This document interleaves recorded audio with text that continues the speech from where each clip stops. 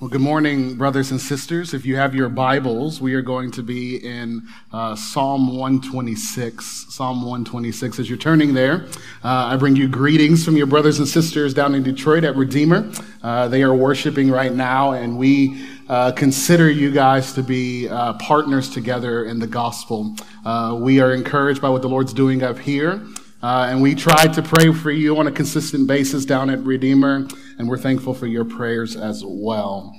Let's give our attention to the reading of God's word. A song of ascents.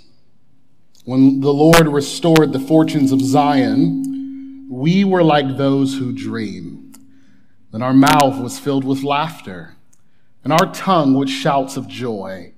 Then they said among the nations, the Lord has done great things for them. The Lord has done great things for us. We are glad. Restore our fortunes, O Lord, like streams in the Negeb.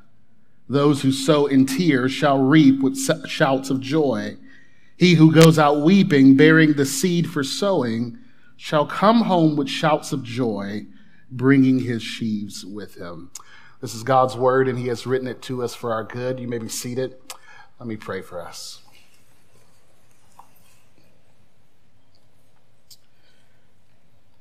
Heavenly Father, just as we sang, we need you to speak to us. In this room, there are many different individuals, and within all of those different situations, we have very different needs. Some of us need encouragement. Some of us need to be reminded of what is true. Others of us need correction.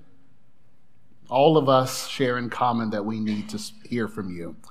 So, Lord, we pray that by the power of your Spirit, that you would speak clearly to us, that you would speak in such a way that ultimately the preacher is moved out of the way and we leave here knowing that we heard from the voice of the Lord Jesus Christ. It's in his name we pray. Amen. Well, before I get us started in our sermon text, I just want to say that I am going to need your help this morning. As it has already been mentioned, I serve at Redeemer Presbyterian Church, and Presbyterian is Greek for not speaking to you while you preach. So this morning, I need you, if you are encouraged in some way, to speak back to me. My congregation refuses to do it, so I'm hoping that you will do it this morning. Well, I want to begin our time together with a question, and the question is this: when is the last time you experienced joy and gladness? When you experienced true joy and gladness, where you were overcome with joy and gladness, where what you experienced felt like a dream, as if it almost was too good to be true. What caused that feeling? Do you ever replay that moment in your mind? I can imagine that even right now as I'm talking, memories are flooding into your head and hearts right now. Memories that you would do just about anything to go back to experience them just one more time. That if you could go back in time, we would do so in a heartbeat just to feel the feelings that we felt in that moment. I mention this because this is exactly what's taking place in our psalm this morning, in Psalm 126. Psalm 126 is simply an experience of joy and gladness where God had restored his people from some situation. But it's not just a past memory of joy and gladness. It's one of those memories that turns into a prayer for future joy and gladness. It's similar and closely related to Psalm 85. If you have in your Bibles, you can flip over to Psalm 85. And in Psalm 85, you'll see that it speaks of God being favorable to his people, that he provides them with the forgiveness of sins and the reality of restoration. And the psalmist says, Lord, please do that again. Please visit the psalmist is asking that the Lord would visit his people and bring nothing short of revival. Psalm 126 is one of the 15 Psalms of Ascents. These are a collection of psalms that God's people would sing as they caravan to Jerusalem for the various feasts and festivities that would take place at the temple. That as God's people, as they marched up towards Jerusalem, Psalm 126 would have been one of the psalms that they would have sung on their way. Again, Psalm 126 is all about joy and gladness. It's all about rejoicing and restoration. It celebrates what God has done, and it anticipates of what he would do again in the future. And while this psalm is one of joy and gladness, one of unceasing praise, it is also a psalm of sorrow and lament. We take a look at verse 4. You'll see that the psalmist is asking the Lord to restore his people once again.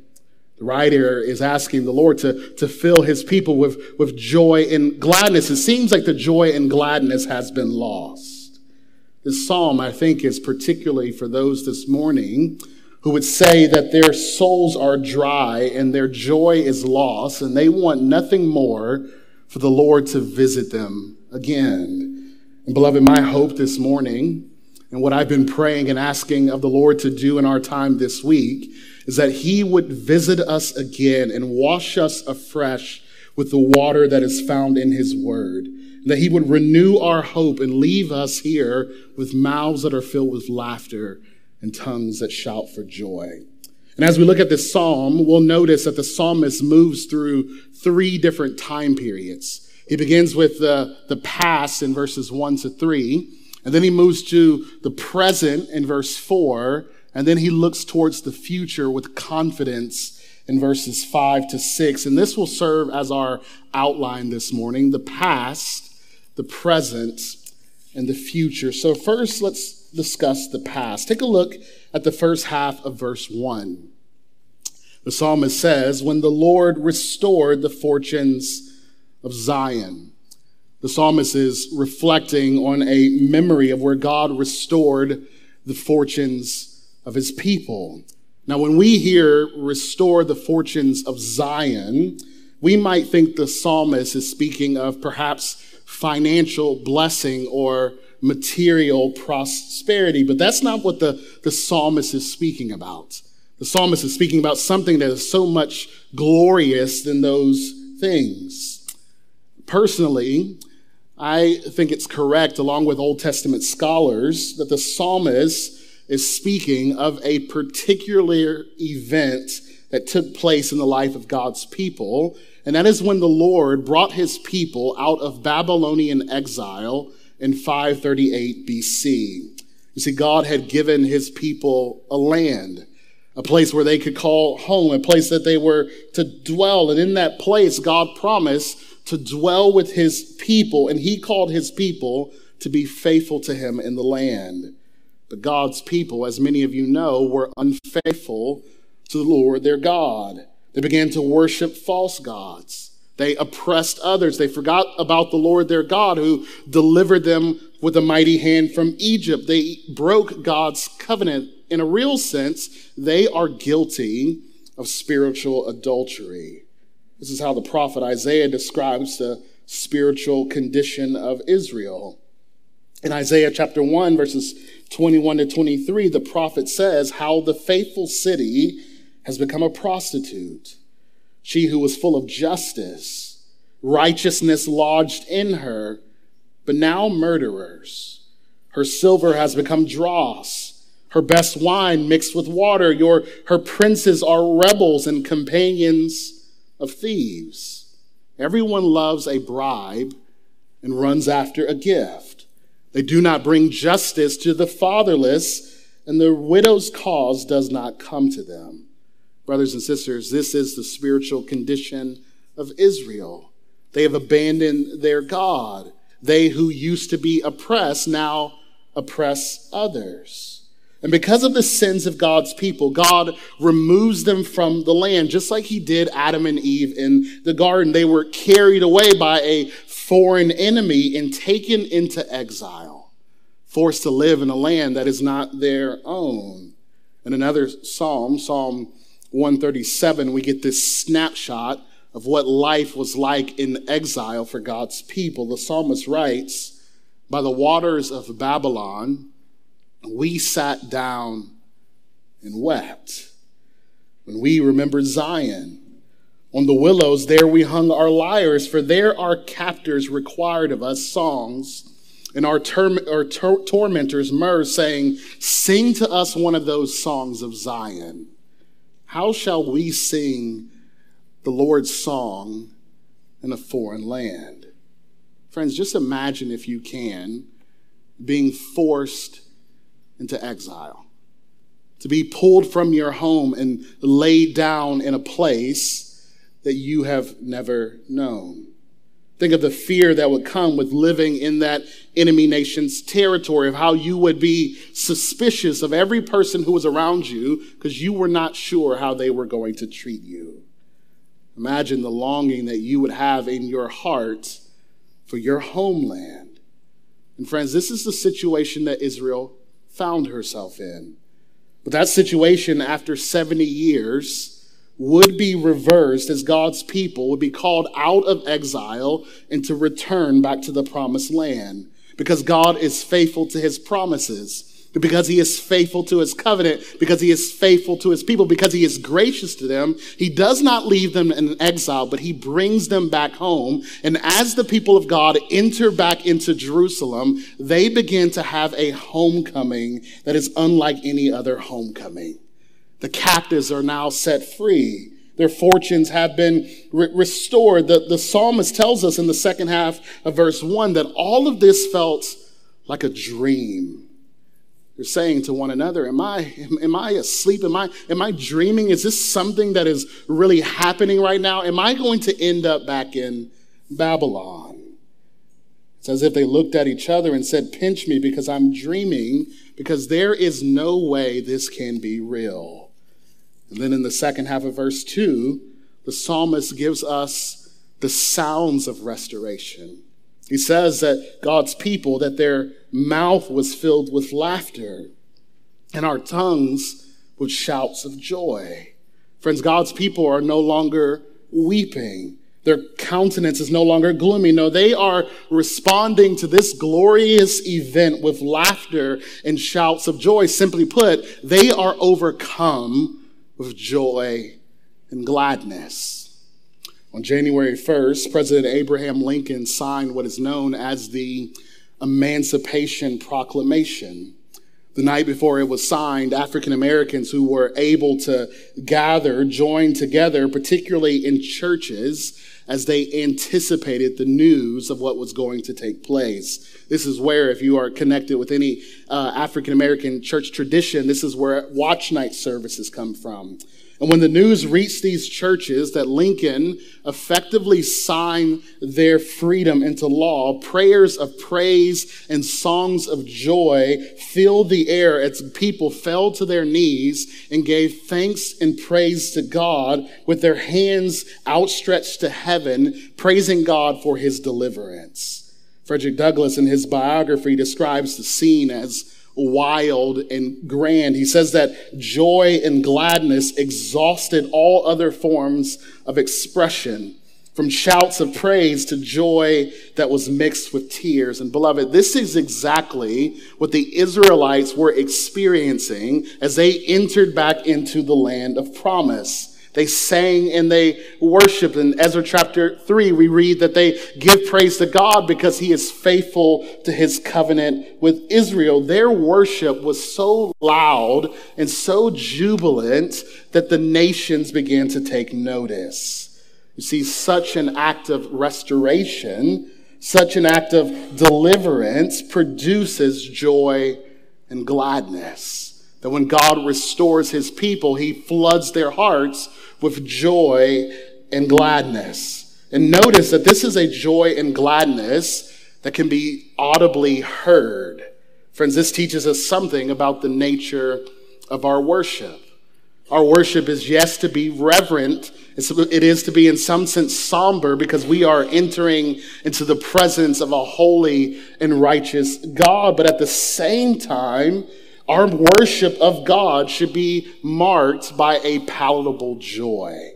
That our worship should be exuberant. It should be marked by wholehearted praise. We want to glorify God and enjoy him as we worship him.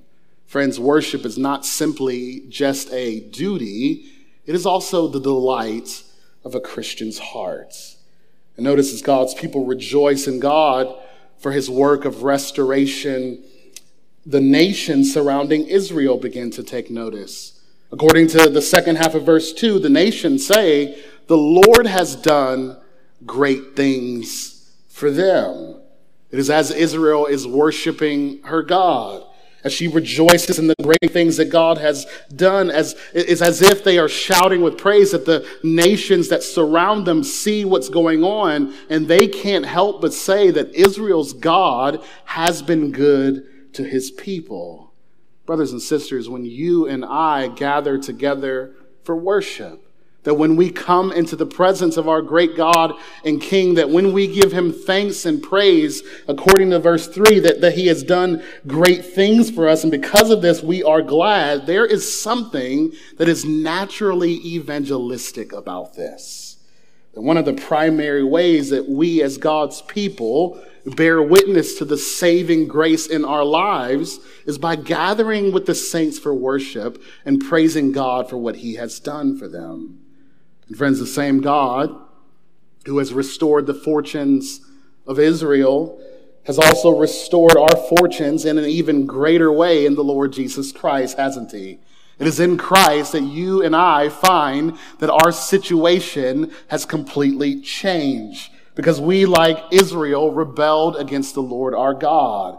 We broke his law. We ignored his covenants. We ignored his commandments. And because of this, all of us were in spiritual exile, separated from God and only deserving of his wrath and displeasure.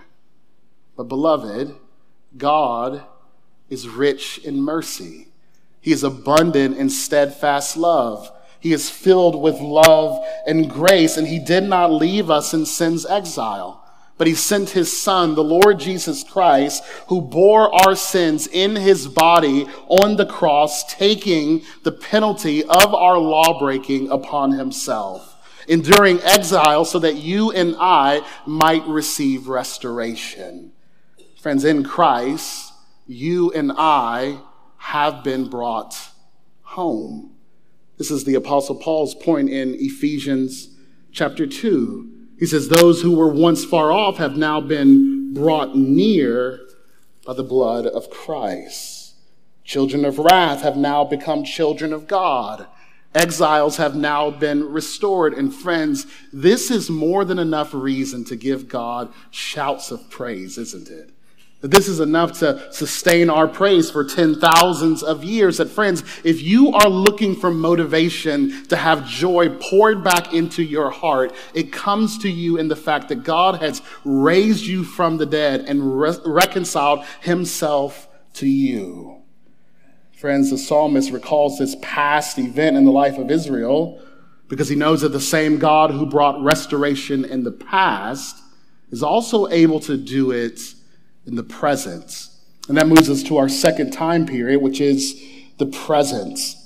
Up until this point, as you might have already noticed, the psalmist is speaking solely in past tense. The Lord restored the fortunes of Zion. We were like those who dreamed. Our mouths were filled with gladness. The Lord has done great things for us. But now in verse 4, the psalmist moves to a different tense, and he begins to speak in the present, and he offers what appears to be a prayer. Take a look at his prayer in verse 4. Restore our fortunes, O Lord, like the streams in the Negeb. We're not really sure the situation that is taking place, but it's clear that God's people are in need of restoration again. There's a crisis of some kind. It could be that God's people, that even though they're now brought into the land, they are under still enemy occupancy, and sometimes those enemies would still treat God's people poorly. The agricultural metaphor in verses 5 to 6 could suggest that there is perhaps a famine in the land, but at the end of the day, we don't know the situation that is taking place. But whatever the situation is, the psalmist is declaring that God's people are lacking the joy and gladness that they had once experienced. In the words of the great philosopher and theologian B.B. King, the thrill is gone. In the second half of the prayer, he mentions the streams in the Negeb. Negeb simply means dry land or perhaps parched land. It's this dry land that is just south of Judah that borders the wilderness that leads to Mount Sinai. And in this land, there are dry riverbeds. You can walk across them because they're so dry, and you won't sink in the mud because there is no water to create mud. And as you look around in the Negeb, you see that all of the ground is brittle and hard, and it's cracking. Ultimately, it's dry as a bone. But there are rare occasions that the streams of the Negeb where one time it will rain and the water will come rushing in and it will overflow. And this desert that is dry and cracked turns into an oasis of life and hope. Do you see the vivid picture that the psalmist is painting for us, brothers and sisters? It's as if he's saying, Lord, we, your people, are as dry as the Negeb, and we need you to come and visit us once again and bring water so that we might turn from those who are dying back to life. It's a plea that God would restore his people and cause them to flourish once again. I think if you have been a Christian for any period of time, you can empathize with what the psalmist and God's people are experiencing. You remember those moments of joy where the Lord's grace just flooded your life and all that you known was joy and gladness, where prayer and reading the scriptures were easy, when you were running to the doors of the church to be there for worship, or when you just couldn't stop talking about Jesus, like a lover who finds it impossible to stop talking about their beloved. But for some reason, that joy began to slowly fade away. Whether it be through the trials of life, the changing seasons, or a number of different reasons, it feels as if your soul is dry as the Negeb, that it's parched, that it's cracked, that it's brittle, and you long for the days of the joy that now feels like a fading and distant memory. One hymn writer puts it in this way: where is the blessedness I knew when I first saw the Lord? Where is the soul-refreshing view of Jesus and his word? Beloved, what do you do when you find yourself in the same space as our psalmist? When you are in a, let's call it, spiritual drought, where you feel joyless, where it feels like your prayers are only ever hitting the ceiling and you're not sure if God is even listening to you anymore. Where does the Christian go when they feel like their faith and their religion is more like a chore instead of a delight?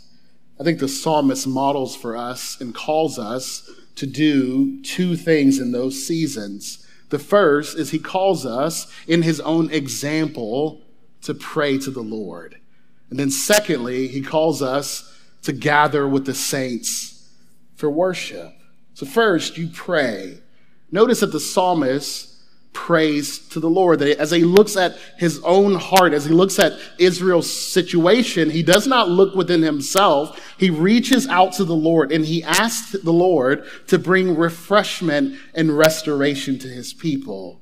The psalmist knows that the God who restored Israel in the past is also more than able and more than willing to do it in the present.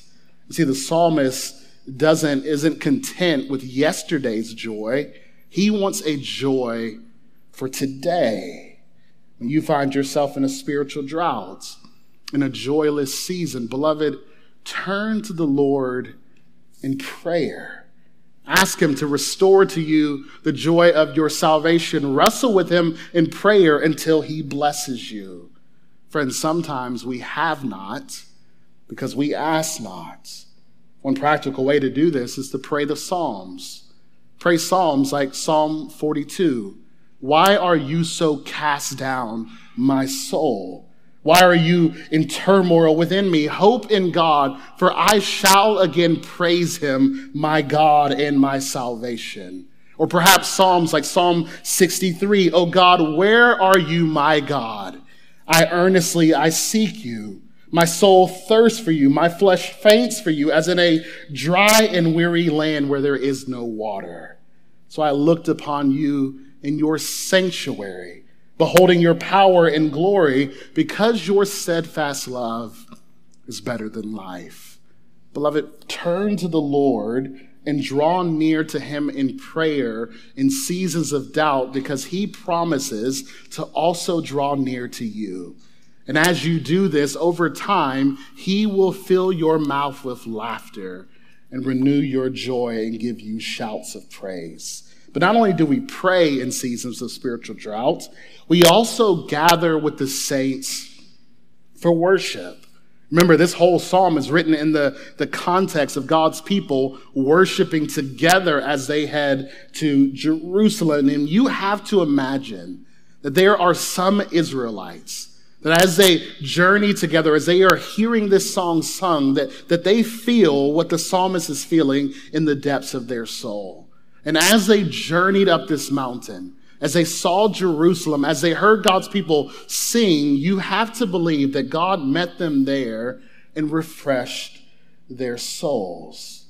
Beloved, when you're in a spiritual drought, the best place you can be is in the house of God with the people of God singing praises to God. It is here that in these spaces, just like what we're doing now, where God comes to us and he ministers us to his word and through the various elements of this service. It is in these moments that God brings refreshment to our dry and weary souls. He nourishes our souls with the water of his word. He provides sustenance as we come to the Lord's table and as we feast together on all of the promises that belong to us in Jesus Christ. He encourages our souls as we hear God's people sing loudly with songs of joy and gladness. He heals us and applies the healing balm of the gospel as we confess our sins to one another.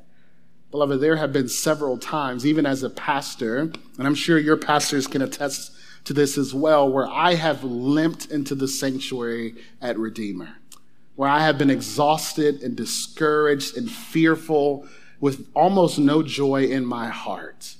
But at some point in the service, the Lord met me with his word. He fed me at his table with the Lord's Supper. He used the singing of God's people. He used even the conversations as we hung out in the hallway. He used all of these means to fill my mouth with laughter once again. That he uses all of these very ordinary elements to refresh our souls. And beloved, I know that I am not alone in that in this room. That all of us have experienced what it's like for the Lord to bring restoration to us when we are exhausted. And friends, the worst thing you can do in seasons of spiritual drought is to forsake gathering with God's people. That when you feel uncertain about what you believe, when joy feels like a distant memory, the worst thing you can do is to stop coming to church on Sunday morning. Because it is here where God refreshes you and reminds you of what it is true. This also means that if you find yourself here this morning and you are in a season of spiritual drought, then this is the best place in the world for you to be. And I am so glad that you are here. The psalmist looks in the past, he prays in the present, and then lastly, he looks to the future with confidence. And this brings us to our third and final point, the future. In verses 5 to 6, the psalmist changes metaphors. He goes from using dry land to water to now speaking in more of a agricultural metaphor. He uses the illustration or the picture of a farmer. Take a look at verses 5 to 6. Those who sow in tears shall reap with shouts of joy. He who goes out weeping, bearing seed for sowing, shall come home with shouts of joy, bringing his sheaves with him. This image would have been extremely familiar to the Israelites who lived in an agrarian society. It's this picture of ordinary work. If you've ever done any farming, then you know that farming is an act of faith, that you plow the ground, you do all the things that you can do to get the land ready, and you sow seeds, and the rest you do is you wait and pray and hope for the best. You know that so much of farming is out of your hands. Too little rain, too much sunshine for too long of a period of time, not enough sunshine, raining at the wrong time. All a farmer can do is work and work and work and ask the Lord to bring the harvest. And what we find is that the psalmist is using this metaphor, is making a statement of trust. He's saying that we sow now in tears, but one day we will reap with joy. Why is the farmer in this picture, why is he sowing with tears? Well, I think it's because sowing is extremely hard work.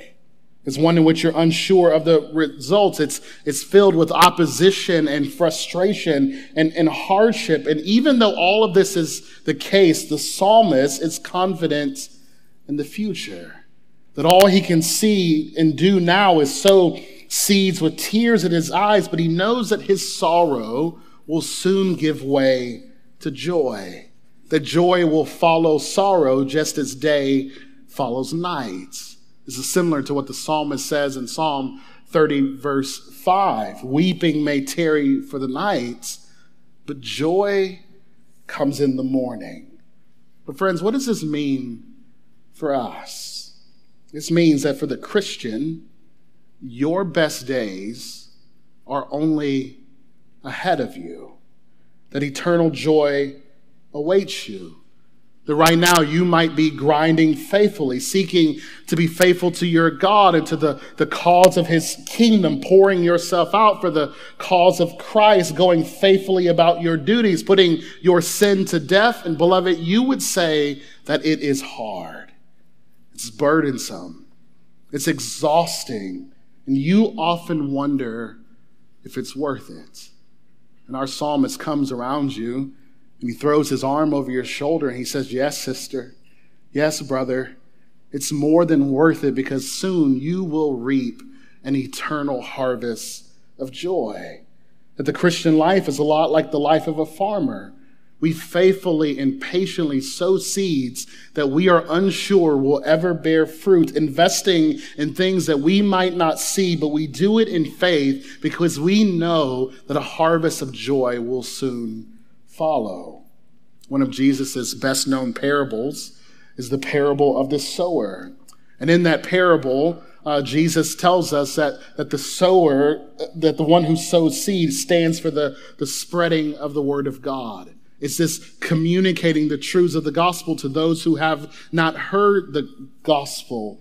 And as many of you know, this is quite hard work. It's frustrating. It's agonizing. And oftentimes you are unsure if any of your efforts are making any waves.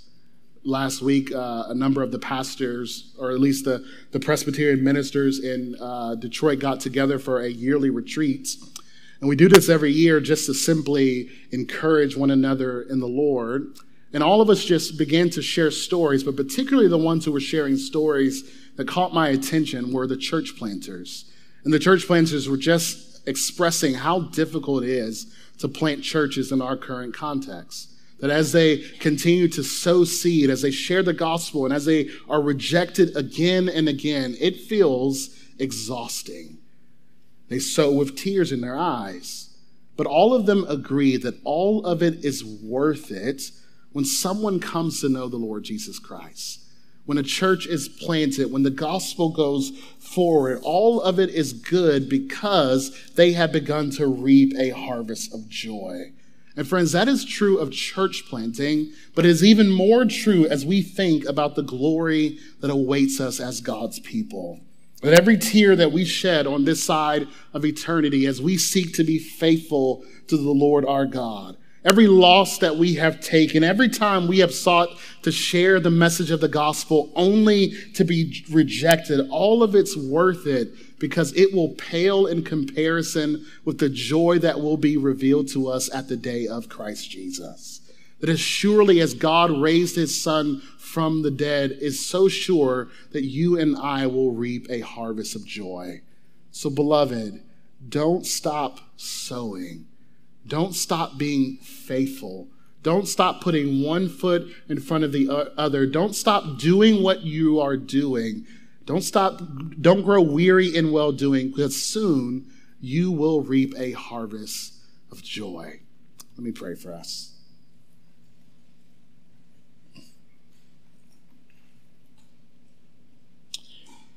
Heavenly Father, first we give you thanks and praise because you have restored our fortunes in the Lord Jesus Christ. That we were those who were outside of your kingdom, who were outside of your land of promise, but by grace and through the power of your Spirit, you picked us up and put us on your shoulders and brought us home. So we give you thanks and praise for that. But Lord, we also confess that at times we feel joyless. We feel exhausted from sowing seed, unsure if they will bear fruit. And we pray that by your power of your Holy Spirit, that you would bring refreshment to us. I pray particularly for my brothers and sisters in this congregation as they continue to be faithful to you in the years to come. Lord, allow them to see and reap a joyful harvest, to see men and women and boys and girls come to saving faith in the Lord Jesus Christ. But even more than that, we look forward to the day where you will come again and make all things new. We ask that you would come, Lord Jesus, come quickly. It's in Christ's name we pray. Amen.